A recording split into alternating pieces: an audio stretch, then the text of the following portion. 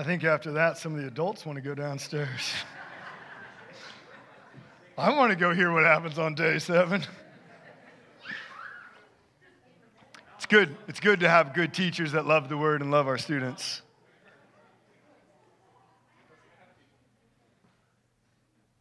Well, if you have your Bibles, go ahead and turn to Hebrews chapter 13. Hebrews 13. We are in the book of Hebrews. We've been making our way through the book of Hebrews. Last week, we started the last chapter of this book, and we saw that the entire Christian life is to be characterized by love. We're to love the church. We're to love strangers. We're to love those who suffer. We're to love our spouses. And above all, we are to love Jesus Christ, our Lord and Savior. Last week we looked and we saw, okay, God is love, and then he saves us and transforms us and lives inside of us so we would love like him. We said the defining quality of a Christian is that we love others. But you might ask, so how exactly does that happen? Or to say it this way, how is it that God works in us so we love others? Do you get it? So you're a Christian, and the Bible says you are to love others, and you understand the Spirit now lives in you. So how is it the Spirit who lives in you is going to work in you so you will grow in your love for others? That's the question that we're going to answer today. And so the author is going to give us kind of a pattern for how we live the Christian life. And the main point is because Jesus left heaven to serve us, we go outside the gate to serve others. And I realize that might sound somewhat confusing at this moment, but I think after we make our way through the text, we should clearly understand why it's important that Jesus left heaven to serve us so we would go outside the gate and serve others. So if you have your Bibles, go ahead and stand. Here at Timberline, we stand at the reading of God's word. We do that as a means of reminding us that this is God's word. It comes inspired by the Spirit of God for the purpose of equipping us, transforming us, so we would live and love like God. So we are going to read from verse 7 to verse 16. It says, "Remember your leaders, those who spoke to you the word of God. Consider the outcome of their way of life and imitate their faith. Jesus Christ is the same yesterday and today and forever. Do not be led astray by diverse and strange teachings. For it is good for the heart to be strengthened by grace, not by foods which have not benefited those devoted to them.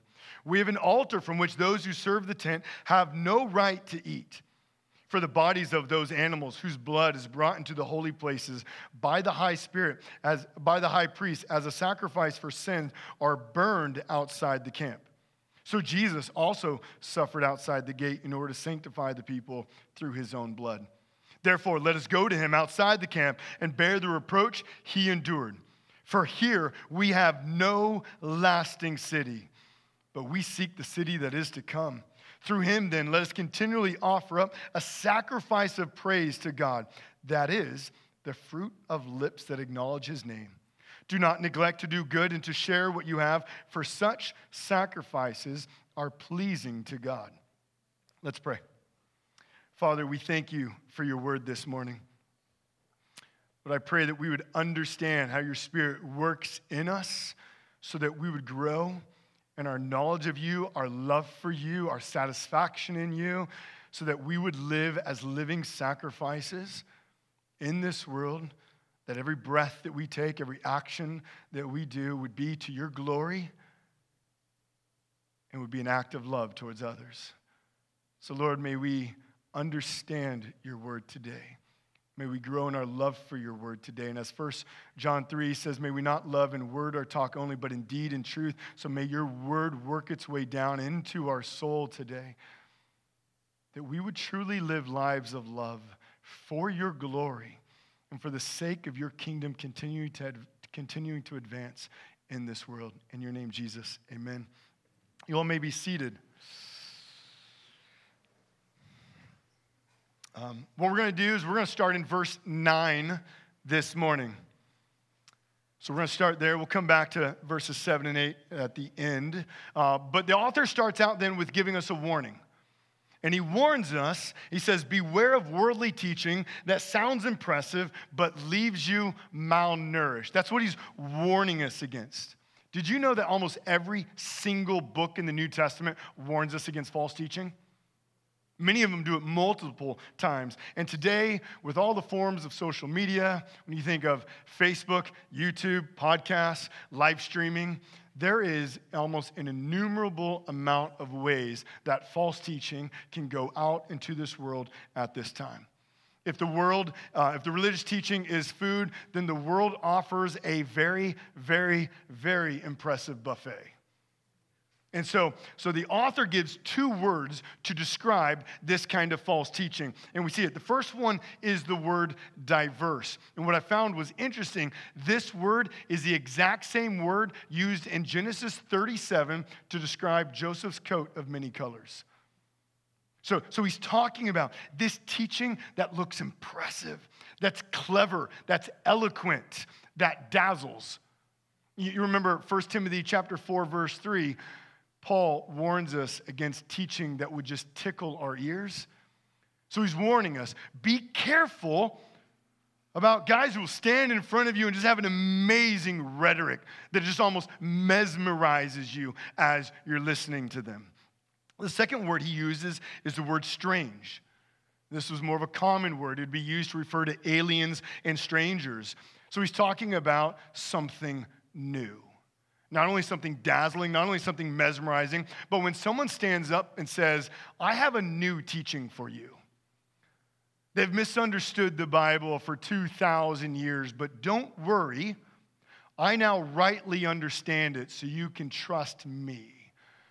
Look, I think we always got to come back to Ecclesiastes where we remember there's nothing new under the sun. If anyone stands and says, I have something new that no one else has understood, it's like 99% sure it's false teaching right there. Like just know that. And so here's the danger. If you look at verse 9, at the very end of it, he says, this teaching that's mesmerizing, that will tickle your ears, that sounds so good, and it's creative, and it's something that no one has quite said like it before, he says it has absolutely no benefit to you. So if the world offers this impressive buffet, we must realize that not only does it not satisfy us, but we'll be malnourished. In fact, we'll be worse off for feasting on the teachings of this world. And so now the primary false teaching the church is being tempted with here in the book of Hebrews, which we have talked for many, many weeks now, is Judaism. Judaism is coming and saying, you should come and altar and make sacrifices at our altars. Judaism is saying, you come into our temples, the ones that we have made, offer this, eat this, don't do this, wash your hands like this, live this way, and then you'll be okay. And in reality, that's what all religious teachings except for Christianity teaches. By performing religious rituals, you'll prove your righteousness, and you'll be accepted into society. In fact, one of the reasons Christians weren't accepted into society is in the first century is because they didn't go to the temples. They had no earthly temple that they were going to. And all the other people groups who worship the pantheon of gods were going into these temples. And they actually called Christians atheists at that time for thinking that they had no God because they had no temple.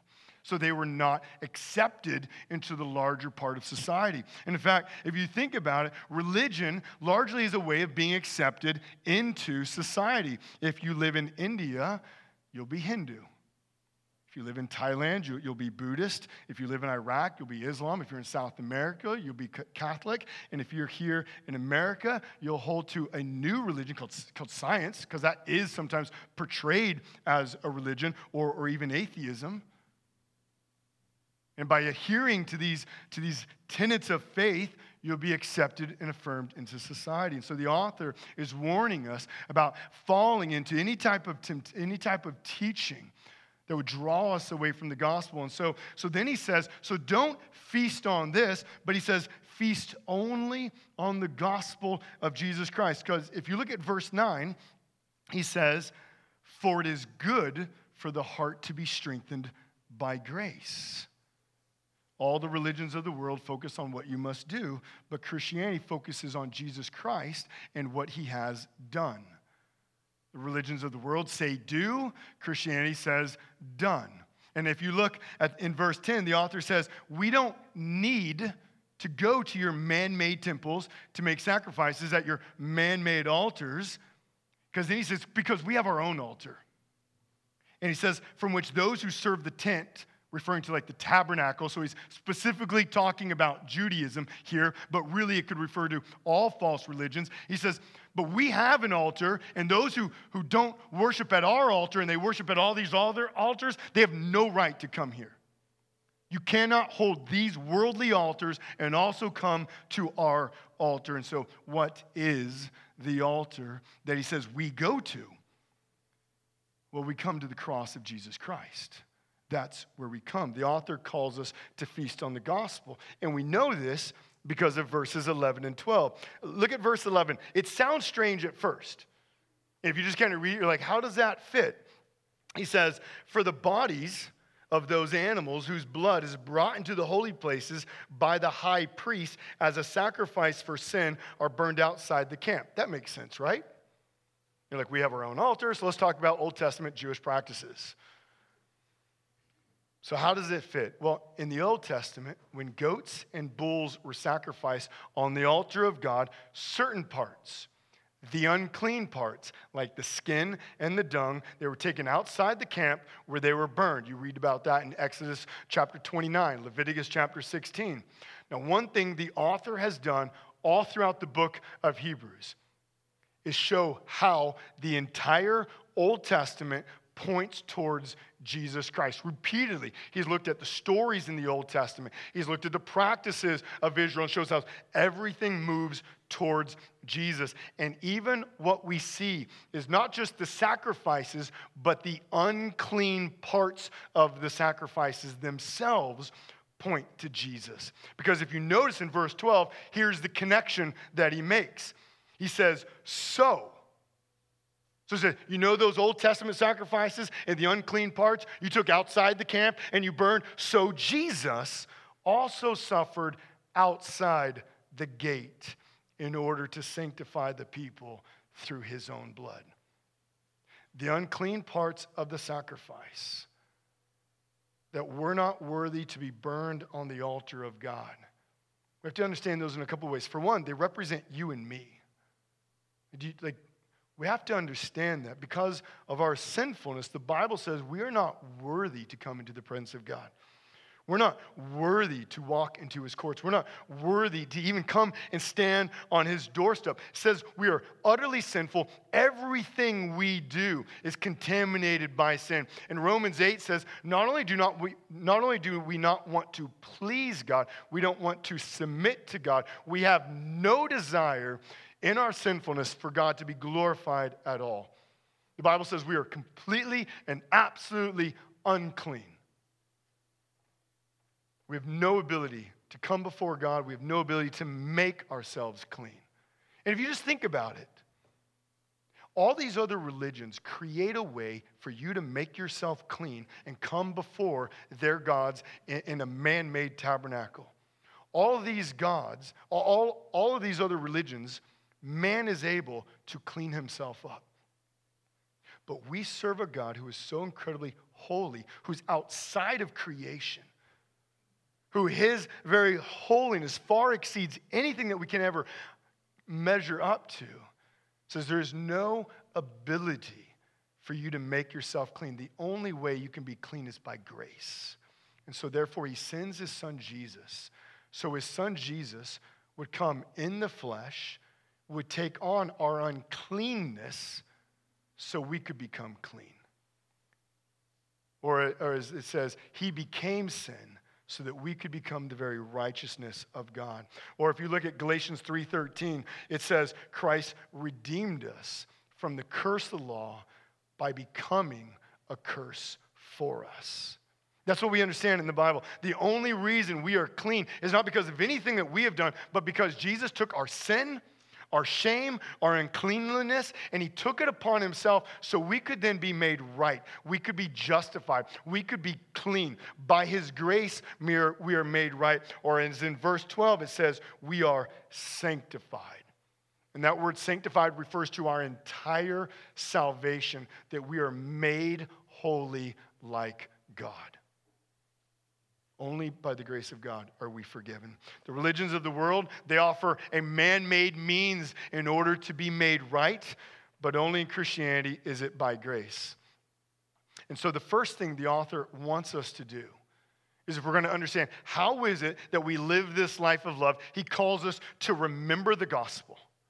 He calls us to come back and remember the extravagant love of our God, who loved us so much that he sent his only begotten Son, that he would come and out of love bear our sins so we could be cleansed. That's the first thing we must realize. The Spirit is working in our hearts that we would come back to the gospel. I think I've shared this multiple times. My grandma had a stroke in the latter part of her life, and so she lived her last few years in a wheelchair. And so she didn't have movement of half of her body, and so she was limited in everything that she did. Now, she was saved at a young age. She was raised by godly parents. She was involved in the church. She read her Bible cover to cover every single year, probably multiple times. She discipled women. She loved her husband. She helped raise the kids and do the things. They lived on a farm. She praised God every day. And so when she entered into that wheelchair and her life was forever changed, her hope wasn't dashed, though. Her joy had not been overcome, and she was not able to use words very easily. She stuttered a lot. She stumbled over them. It was hard for her to speak, and so she would just say 3 words over and over and over again. She'd say, remember the cross, remember the cross, remember the cross, remember the cross, and she would just have a smile that would come upon her that you knew radiated from a deep well of joy in her heart. And you got to go. At that time, it's really good that our righteousness is not based upon our own actions and our own accomplishments, because when we're in a wheelchair and we can only use half our body and we can't say many words, there's not a lot of things we can do. But when it's all by grace, whether we're in a wheelchair or whatever our condition is, we can remember the cross, the extravagant love of God, that he has loved us, and we can have great, great, great joy because our salvation is secure in the grace of Jesus Christ. So that's the first thing he wants us to do, is to remember the gospel.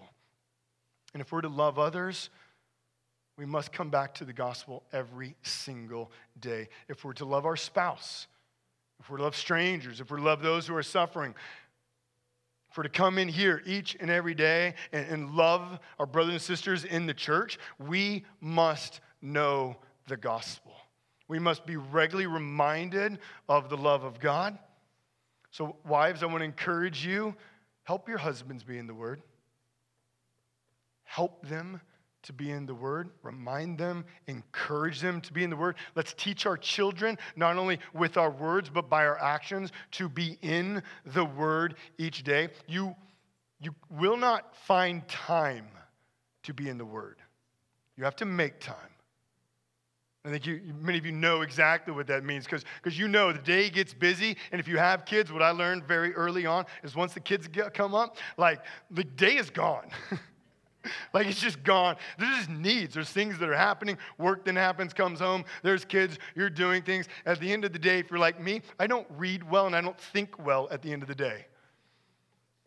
Like at the beginning, that's for me is where I am the most fresh and most energized. So I love my mornings. I prioritize them. But whatever works for you, just realize you will not find time. You must make time to regularly sit in the Word of God on a daily basis.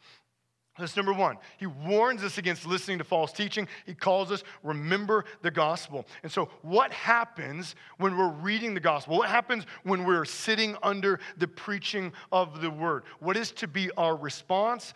And that's where we come into our response, or the way we live out the gospel. Number one, we take up our cross and follow Christ because of the promises of God. And I want you to see how this works here. If you look at verse 13, so he's reminded us of the gospel, reminded us Jesus has gone outside the gate, what he's done for us. And then he says in verse 13, therefore, so he's making a connection, because Christ has done this, therefore, let us go to him outside the camp and bear the reproach he endured. Going outside the camp refers to Jesus and where he was taken outside the city of Jerusalem that he'd be crucified. So we can't say it much more clearly. He's telling us, like Jesus took up his cross, we also ought to take our cross, and we ought to live like Christ. And you go, well, is that what he's saying? Well, Jesus said it. Luke 9:23. And he said to them all, if anyone would come after me, let him deny himself and take up his cross daily. Luke 14:27. Whoever does not bear his own cross and come after me cannot be my disciple. Matthew 10:38, whoever does not take his cross and follow me is not worthy of me. Matthew 6:24, that Jesus told his disciples, if anyone comes after me, let him deny himself and take up his cross and follow me. The author is saying the very same thing. Jesus took his cross, went outside the gate where he suffered. Therefore, we go outside the gate. What's the point then? Why are we being told to take up our cross? Why does Jesus say it? Why does the author say it? Because when we take up our cross and follow Jesus, we're saying that Jesus is more beautiful, more glorious, and more satisfying than everything this world has to offer. Many of you remember Philippians 3. Paul, he wrote most of the New Testament. In Philippians 3, Paul kind of gives a little bit of his own biography. And he talks about his heritage, that he comes from the right family. He's in the right religious group, in the right social group. According to worldly standards, he is at the top of the social ladder. He is an accomplished man. He is the one that everyone else looks at and says, man, we want to be like that guy. The world envies him. And then this is what he says after he comes to Jesus. He says, but whatever gain I had, referring to everything I had apart from Jesus, my heritage, my possessions, my prestige, all of that. He says, but whatever gain I had, I counted as loss for the sake of Christ. Indeed, I count everything as lost because the surpassing worth of knowing Christ Jesus, my Lord. He says, for his sake, I've suffered the loss of all things, and I count them as rubbish in order that I may gain Christ. And many of you know that word rubbish is literally just dung. He's saying it's all poop, which is kind of fun when you can say poop in church. And he goes on, did that like a few weeks or like a couple months ago. But he's saying, look, I literally had everything. I have everything that the world would say is important. And now that I have Christ and I'm looking at both of them, all of this is nothing. I consider it absolutely nothing. He says, if I have Jesus and all I have is Jesus and none of this, I'm absolutely and 100% satisfied. Now just think about it. The church in Hebrews, we've been in it for like a year now, so you know the message. The church has been suffering. They've been arrested. Their possessions have been taken from them. They've gone to jail. Some have probably died. And the author never once goes, wow, I never saw this coming. I'm so sorry. This is terrible. You guys misunderstood the gospel. This wasn't supposed to happen. He doesn't then give them like a 3 or 4 step method on, okay, so this is what you need to do. And if you follow these 3 or 4 or 5 steps, then you're going to improve your social ranking really quickly. Your social media status will go up. You'll get more likes. And all of a sudden the world's going to be like, oh, you guys are good. We're sorry we messed up. He never does that. In fact, rather, he basically says, you're right where God wants you. And he says, endure. Keep running the race. Grab each other. Lock arms with one another. See that no one falls behind. Keep running the race. It's as if he's saying what Peter does in 1 Peter 4:12. We should not be surprised at the suffering when we suffer as Christ did. In fact, in 4:13, then Peter says, we ought to rejoice in the very sufferings of Christ, that we get to share in those, so we will all the more glorify at Christ's return. So throughout this letter, the author has told us to keep running the race. And now he's telling us, just as Jesus was rejected by the world, so we take up our cross, realizing it will cost us everything. And we rejoice in that. Now you might say, well, how do we actually know that's what he's saying? Are you sure that's what he's saying? Yes, I'm actually 100% sure that's what the author says because of verse 13. Look at the word reproach. When's the last time we came across that word in the book of Hebrews? It's a little test. You remember? You're like, no, I don't remember. Chapter 11. Chapter 11, verse 26. When the author is recounting the great men and women of the faith who have lived before, and he gets to Moses. Now, notice what he says about Moses. Now, remember, Moses, born a Jew, raised in the Egyptian court. He has everything. He has power, he has prestige, he has possessions. He lives in the court of the most powerful country there is at that time.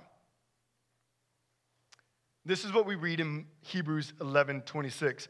Moses considered the reproach of Christ greater wealth than the treasures of Egypt, for he was looking toward the reward. Same context. Moses says, look, I literally have everything, and I would rather side with Christ and all that will be than have these things of the world. Same thing the author has told us here. Jesus left heaven, set aside his glory, came to earth where he bare our shame, went outside the city, bore all of our sin and shame, was rejected, scorned, and crucified. And now he says, now we go out there also, taking our cross. Because just as Paul said, I count all things as loss for the sake of Christ. He would rather suffer with Christ than enjoy the pleasures of the world. So we get it wrong at times. We think that if we have more money, if we have better health, and we have worldly acceptance, then we can be better used by God. You know what's strange? I was thinking about this. I was going back over the sermon this morning. I don't hardly remember anything my grandmother said to me throughout the 80 plus years she lived when she was well. But I remember her in a wheelchair saying, remember the cross. That's what I remember. Because there's something about weakness when it magnifies God, that it shows what really is beautiful and glorious and all satisfying. Listen, God doesn't need our money. He doesn't need our health, our reputation. All throughout the Bible, we see that God uses what appears weak, what appears foolish, what appears wise, and that's what he uses to advance the kingdom of God. In fact, do you remember why he chose Israel? He says it's not because you were big and impressive looking, but because you were the smallest, most pitiful people. That's what he says in Deuteronomy. When he used Gideon to save Israel from the Midianites, he's hiding. And he says, oh, Gideon, great man of faith. Really? And then he said, instead of going out with 10,000 people, he says, let's just do it with 300 guys. All throughout the Bible, you see God uses that which appears foolish, even as Robert stands up here and he says, yeah, we have a group of Israelites walking around a fortified city with the choir and trumpets leading it. And that's who's going to take Jericho. Well, that's absolutely ridiculous. But why does God operate that way? Well, 1 Corinthians says God chooses the weak and foolish things of the world so that no man will boast in his presence. So who gets the glory then? God. God gets all the glory. That's why he works that way. Because he works in our weaknesses. Isn't that good news, though? Think about it this way. God's not saying right now, if you were stronger, I could use you. If you looked better, I could use you. If you had more money, then you'd be usable. He's not saying, man, if you could work yourself up to this bar, then you would be accepted. And that's all the other religions of the world. They're saying, do this, do this, do this. No, by Christianity, it's by grace.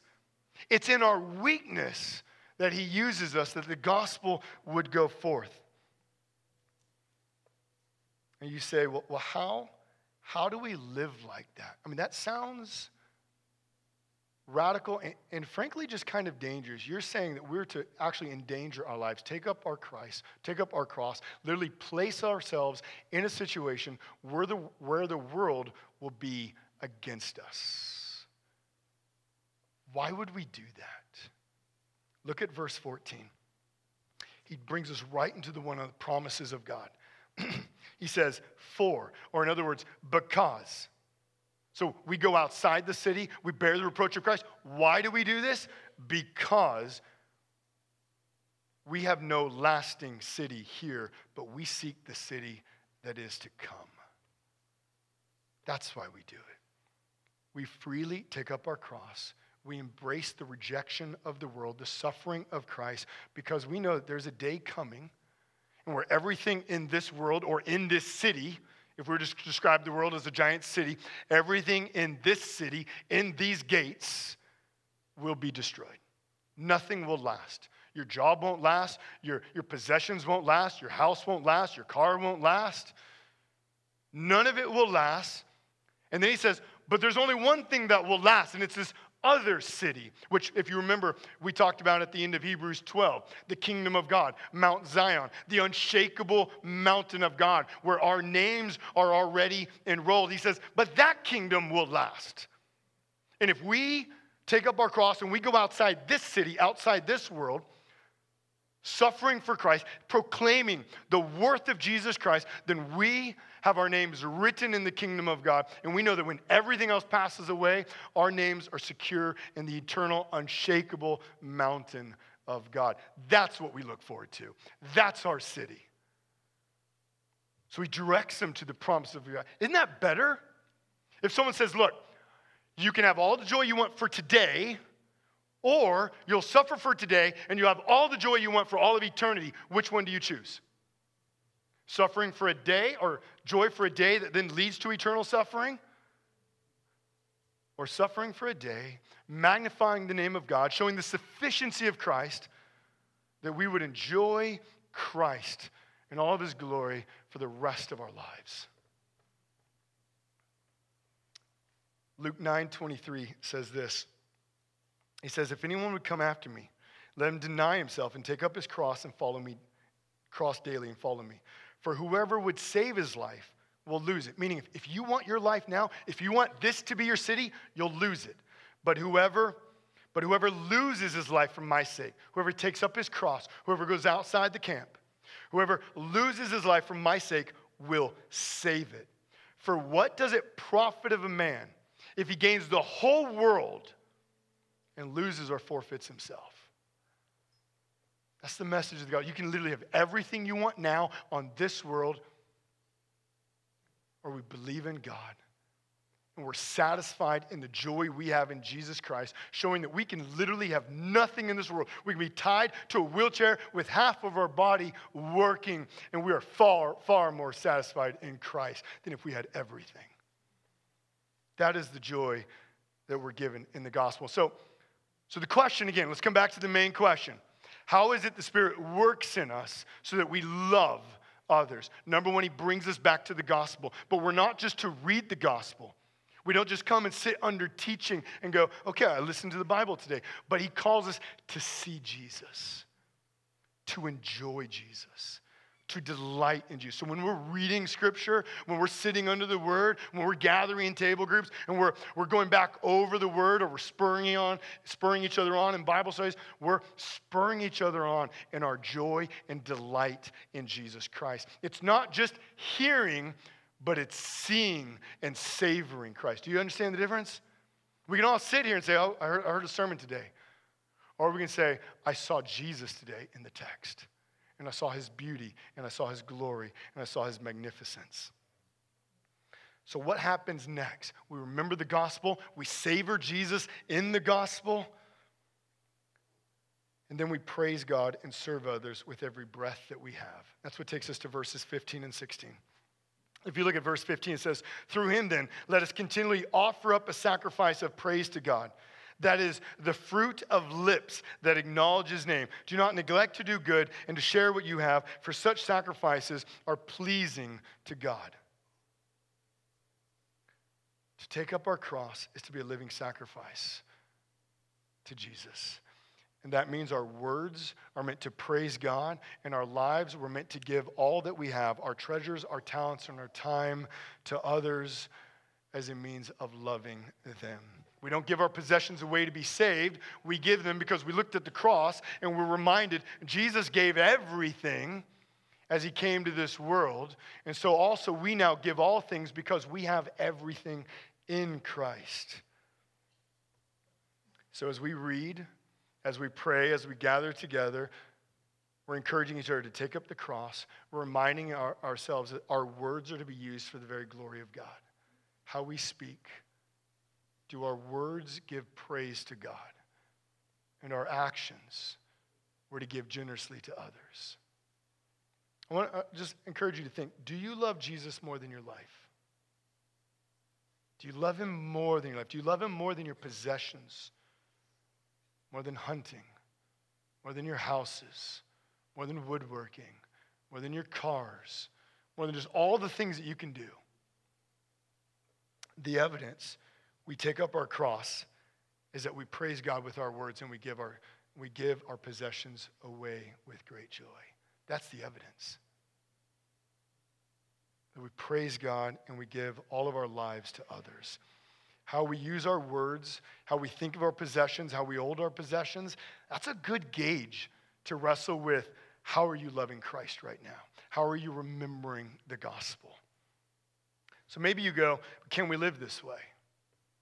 Is that really possible? Do we live such gospel-centered lives? And so now this is where we come back to the very beginning 2 verses that we kind of skipped over in the beginning. Last point, we've been given godly leaders to provide us with godly examples. Look at verse 7. Verse 7 says, remember your leaders, those who spoke to you the word of God, consider the outcome of their way of life, and imitate their faith. There's 3 commands. Remember, consider, and imitate. Remember your leaders, those who spoke. So he's probably primarily thinking of elders, of the pastors of the church. He says, consider the outcome of their lives. Probably referring that these very men have died now for the sake of the gospel. They were probably some of those we read back in chapter 10 that were arrested, that have suffered. Maybe they're not all, maybe they haven't all died, but very likely some or all of them have died. And then he says, imitate their faith. The author points the church to those who have led the church and says, live like that. So God gives the church elders as a means of providing the church with fleshly, daily examples of what it looks like to take up our cross and love others. Elders are not better, they're not made differently. They simply have been recognized by the church for their faith in Christ. And then he says, imitate them. Just as Paul said, imitate me as I imitate Christ, elders are to say, imitate me as I imitate Christ. God has designed the church so there would be men in the church, that they would be examples for the church. And so there's 2 things I want to say here. Number 1, the first one is to elders and elder candidates. Some of you know we have elders here. There's 3 of us as elders, and then we have 2 elder candidates. Aaron is here, and Audiel is not here. I think he's in Texas on vacation right now with his family. This is our calling. And when we vote in elders, this is what we need to be thinking of as a church. We're voting in men who go outside the gate. We're voting in men who we'd say we want to imitate them. Not that they're perfect. No elder here would ever say that they're perfect and never hold us to that type of bar. But even hopefully in our imperfections, we demonstrate grace by seeking repentance, hopefully. But we need to remember that this is a weighty calling, but it's a joyful calling. Last week we said never, ever, ever, ever, ever vote in an elder who doesn't do what? Do you remember? demonstrates hospitality. If you don't know the inside of your elder's house, do not vote him in as an elder.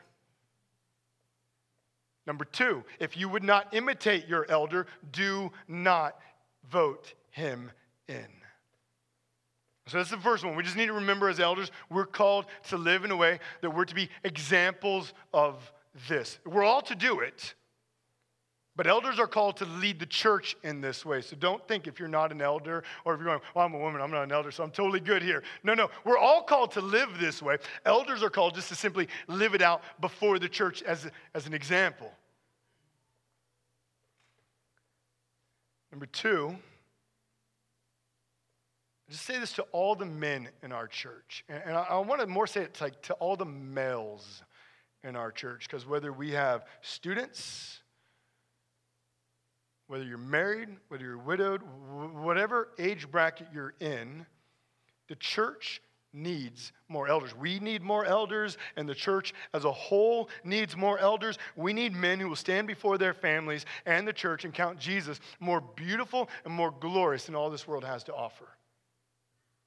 We need men to take up their cross and to love their wives and to love their children on a daily basis. We need men to be devoted to the church and the advancement of the gospel more than the advancement of their careers. We need men who love Jesus more than their houses, their boats, their guns, their cars, their possessions, their careers, and their very own lives. That's what we need. We need women to do it too. By all means, don't misunderstand me. But the text is particularly picking on elders right now, so we're going to pick on men at this moment. I wanted to read a whole letter to you. I've read it to you before. Adoniram Judson, any of you remember the famous missionary who went to Burma? When he wrote a letter to his future father-in-law asking for his daughter's hand in marriage, in essence, he said, Will you give her to me? You'll probably never see her again. I plan on taking her to a faraway country. She will probably die a very painful death. You will probably only be reunited with her in heaven, but know at that time there will be glorious other souls who are there praising God because of how God has worked in your daughter in the far reaches of the world. And we will be surrounded by the angels at that time, giving praise to our God. Will you give me your daughter's hand in marriage? We need to raise fathers who will raise sons who will want to live that way. And we need to raise daughters who will want to marry men who will promise lives like that. Jeff is up here earlier and he gives Romans 12:2. Do not be conformed to the worldly things of this world. You said it better. I'm blanking on it at this moment. Man, there you go. What is it? The patterns of this world. We need to be transformed by the mind of Christ. So as Jeff has now 2 boys and 2 daughters, this is the type of men and daughters you're to raise. This is the men and daughters we're all called to raise. This is what we need to pray for. And if you're here and you're like, I don't even have kids, so I'm like off the hook. No. You have a lot of other kids here. Remember, because in Christ, we're family. We're brothers and sisters in Christ. You just have little brothers and little sisters.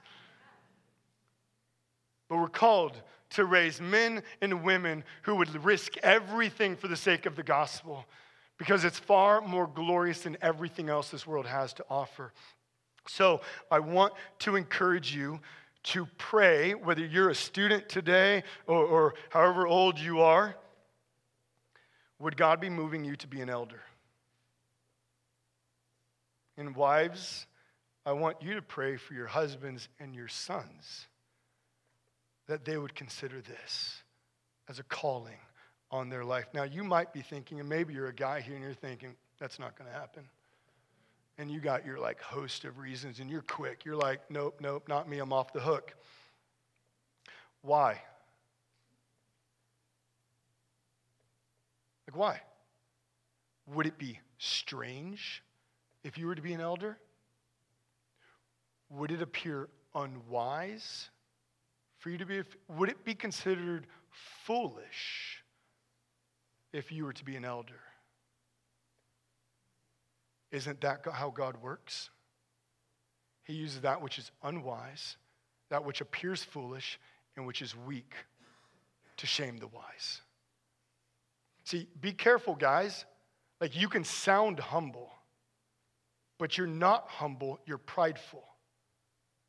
Because you're literally saying, I'm outside the grace of God. God might work in other ways. He won't work that way in me. As if his grace and his power wouldn't be sufficient to transform your life, that you could stand here and preach the word or lead the church. Did you see the difference? We think it's humble. It sounds humble. But then all of a sudden we go, oh, wait, that's not humility. That's prideful to say that couldn't happen. Why? Throughout the word, God uses that which appears unwise, which appears foolish and weak. And he transforms them to do incredible things for the gospel. So I encourage you, men, let's just humbly just hold it up. God, if you would lead me that way, just begin directing my path. Begin moving me towards that. It might not be today, tomorrow, next week, or a year, but maybe in 2 years or 5 years or 10 years. We need men who will stand before the church and demonstrate what it looks like to love Christ more than everything this world has to offer. And if you're saying, can that really be true? Look at verse 8. It says, Jesus Christ is the same yesterday and today and forever. The gospel hasn't changed. Jesus is at the right hand of the Father right now. He is our high priest. He gives us grace. He is the one who saves both Jew and Gentile, who brings us from spiritual death to spiritual life, who takes us from aliens and strangers and adopts us into the family of God, that we'd be children of God, writes our names in the temple of God, that we'd be secured on the mountain of God, that the promises of God would hold us on the mountain of God, that we would forever be in the presence of God. That's his promise to us. And it never changes. Jesus is the same yesterday, today, and tomorrow. The gospel doesn't weaken. Isn't that good news? Like, this is what we serve. This is who we serve. And so how is it that we are going to grow as a church that loves? Loves those in the church. Loves those who are strangers. Be hospitable to them. Love those who are suffering. Love our spouses. Love our children. Love our Savior. Number one, we remember the gospel. We come back to the gospel every single day. Number two, we delight in the gospel and we take up our cross and we say, it is more beautiful than everything this world has to offer. Number three, we live out as a living sacrifice. Our words give praise to God. Our actions are generous to others in all that we do. And we look towards the examples that God has given us, men and women, and in the church, particularly men who have been placed as elders. We look at daily examples that remind us God saves today and still transforms people today. And that's how we grow in our love for others. That's the pattern that the book of Hebrews gives us here in chapter 13. So what I want to do now is I want to just close in prayer. And I want to pray for us as a church. And as I do that, I want you to pray, not only for yourself, but pray for the men in this room. The world battles for men's mind in multitude of ways. And it wants to distract us. And that's one of the biggest things it does, just distract us in 1,000 different ways. And let's pray for the men, that they would be fixated on Christ, that they would live a life of joy and sacrifice for the church and be examples to us all. So let's pray. Father, we come to you now and we just praise you. We praise you that you are the same yesterday, today, and tomorrow. You are immutable. You are unchanging. Lord, the grace that you saved 2,000 years ago is the same grace that you save today. Lord, may we just know that. May we know that every time we come into your word, we are being faced with your gospel. It is beautiful and it is glorious. And may we see and delight and savor in the gospel of Jesus Christ. May we count him as more glorious than all that this world has to offer. May we count all the treasures of the world as rubbish compared to Christ. Help us to daily spend time in your word.